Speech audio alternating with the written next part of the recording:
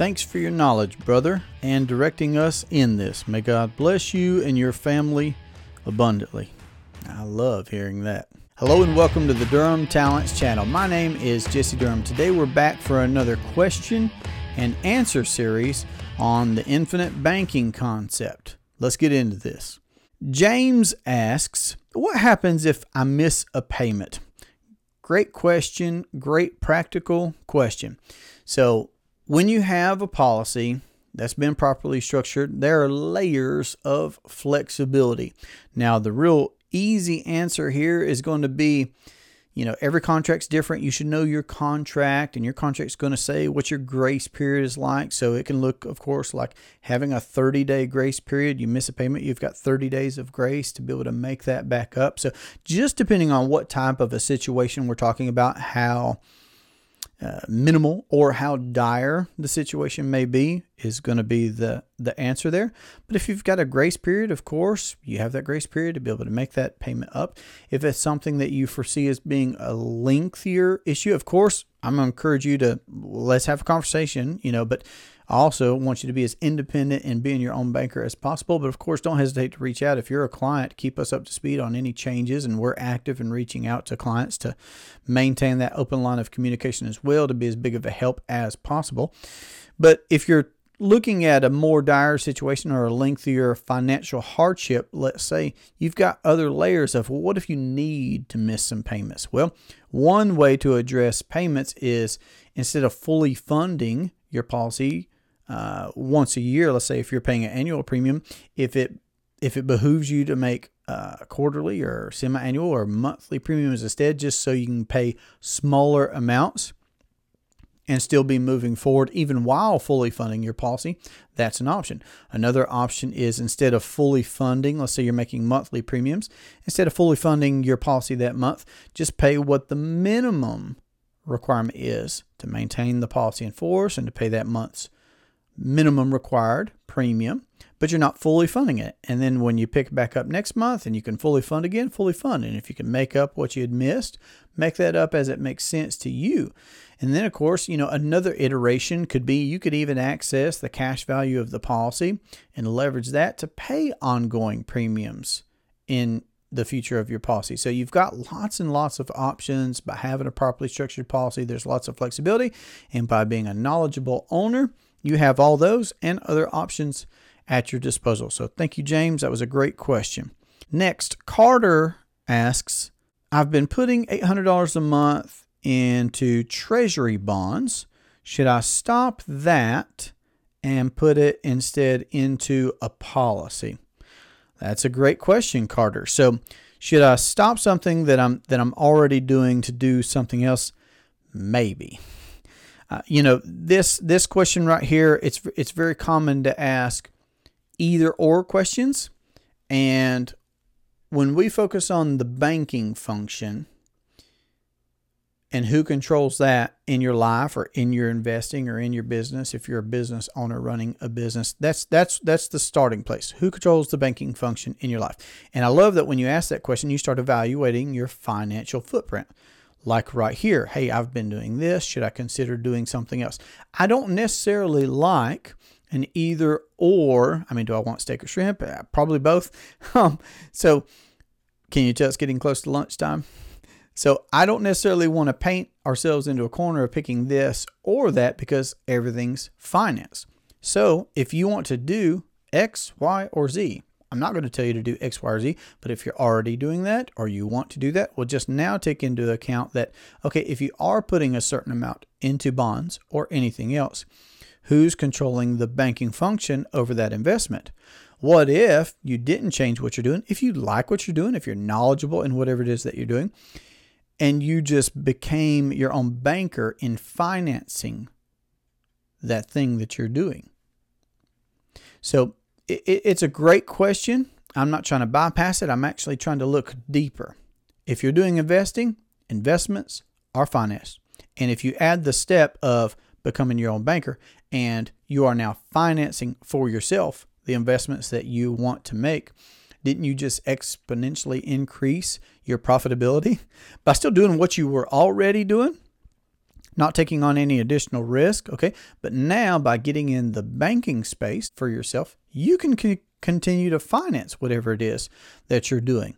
Okay. So if you finance your investments from a properly structured policy that you own and maintain over the course of your lifetime, all that does is what a properly structured policy does. It just gets more and more efficient, and you are leveraging that policy's cash values to be able to do investing.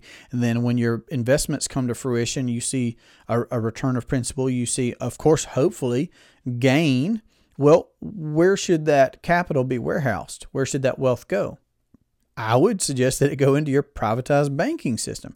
Okay, so now you could be recapturing money back into your banking system. And as that grows and scales, you could just do what you were doing, but more and quicker and more profitably. Okay, so I hope that was helpful.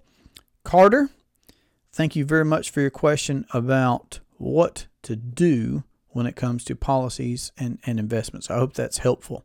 Edward asks, what are the cons to whole life or the infinite banking concept? That is a good question. Everybody wants to know the pros and cons, and I have no qualms about answering that question. It's a great question. It's a natural question to arrive at because it sounds so good. I mean, I've literally, of course, addressed on our Q&As before the concept of, well, Jesse, this sounds too good to be true. I mean, it's funny. I've been asked some interesting things over the course of the years. Of course, is this legal? Okay. So the pros are so many, and they're so stark, so vivid, so compelling that you find yourself wanting to ask, well, okay, but what's the downside? Okay, what are the cons here? My answer always, and some people don't like this one. Some people don't like that I give this answer, but it's the answer. It's where Nash starts. It's where I start. The con to either to vetting or implementing the infinite banking concept is you. You are the con.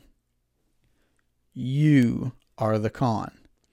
So the only con in my opinion, to becoming your own banker is that you're the one in the driver's seat. I don't know if you're going to be an honest banker. I don't know if you're going to steal the peas or not. I don't know if you're going to go out the back door. I don't know if you're going to give a true market value to your capital like you should. I don't know if you're going to pay your ongoing premiums. I don't know if you're going to take your dividend and put that back into the policy and let that compound and grow into the future. I don't know that. Okay. I don't know if you're going to fight Parkinson's law. I don't know if you're going to fight the arrival syndrome. As we have conversations like this, you immediately might jump to an arrival mentality and say, Jesse's not answering my question. Jesse's avoiding my question. No, I'm not. No, I'm not. Nash starts his book, Becoming Your Own Banker, out with the human problems. The con to the infinite banking concept is that humans are involved. That's the answer. I know that's not a number answer. I know that's not a quick stat answer. Okay. But humans. And here's the analogy that I like to use very often is imagine that you and I today, we both get a car from the same dealership, same make, same model, same interior, same everything. And we agree to have lunch in 5 years and catch up. Okay. So we both drive off the lot with our identical cars. Now, while you're passing time over the next 5 years, you change the oil, you take care of the tires, all these things. And I just dog my car. I don't take care of it the way that I should, okay? But we meet back in 5 years if my car lasts that long, okay? Are they the same? No. No.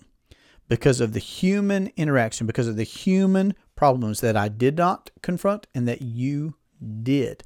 So what are the cons to the infinite banking concept? Whether or not you will address the human problems that Nash talked about. Parkinson's law, Willie Sutton's law, the golden rule, the arrival syndrome, and use it or lose it. You have to confront those human problems if you want to have success in the infinite banking concept.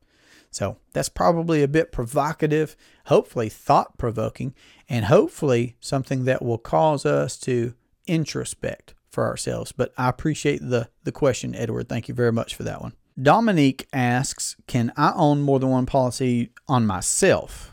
And can I do that with one company? So the question there is, Well, okay, I know I can own more policies because a spouse or child, but can I own more than one policy on myself? And the answer is yes. The answer is that yes, you can own more than one policy, even if it's from different companies or the same company. You can own more than one policy on your own body.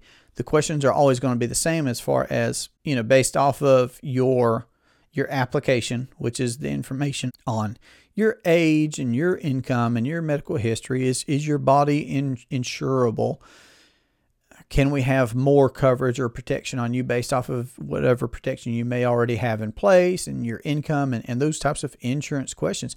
But the answer is yes. You can have multiple policies on your person from multiple companies or from one company. And the real answer, the practical answer here, is going to be based off of a conversation like we had. Dominique and I did have a chance to talk. We've had one strategy call already. Looking forward to the next one. But yes, that answer for the individual should be based off of your financial footprint, what you have to work with, where you're going, what you want to do in becoming your own banker. But I appreciate that question, Dominique. Cyrus asks, when I make a loan, is that based off of the death benefit or the cash value? And then a second question is, am I borrowing from the death benefit?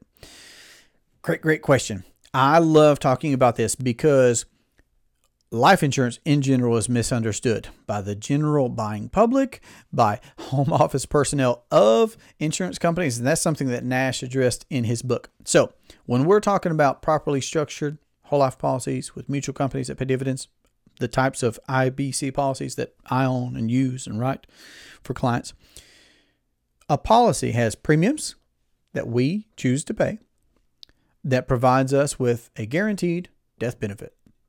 It's life insurance. It's whole life insurance.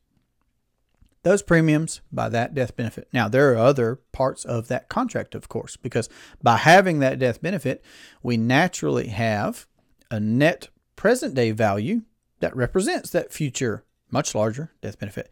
And that net present day value is a cash value. Okay?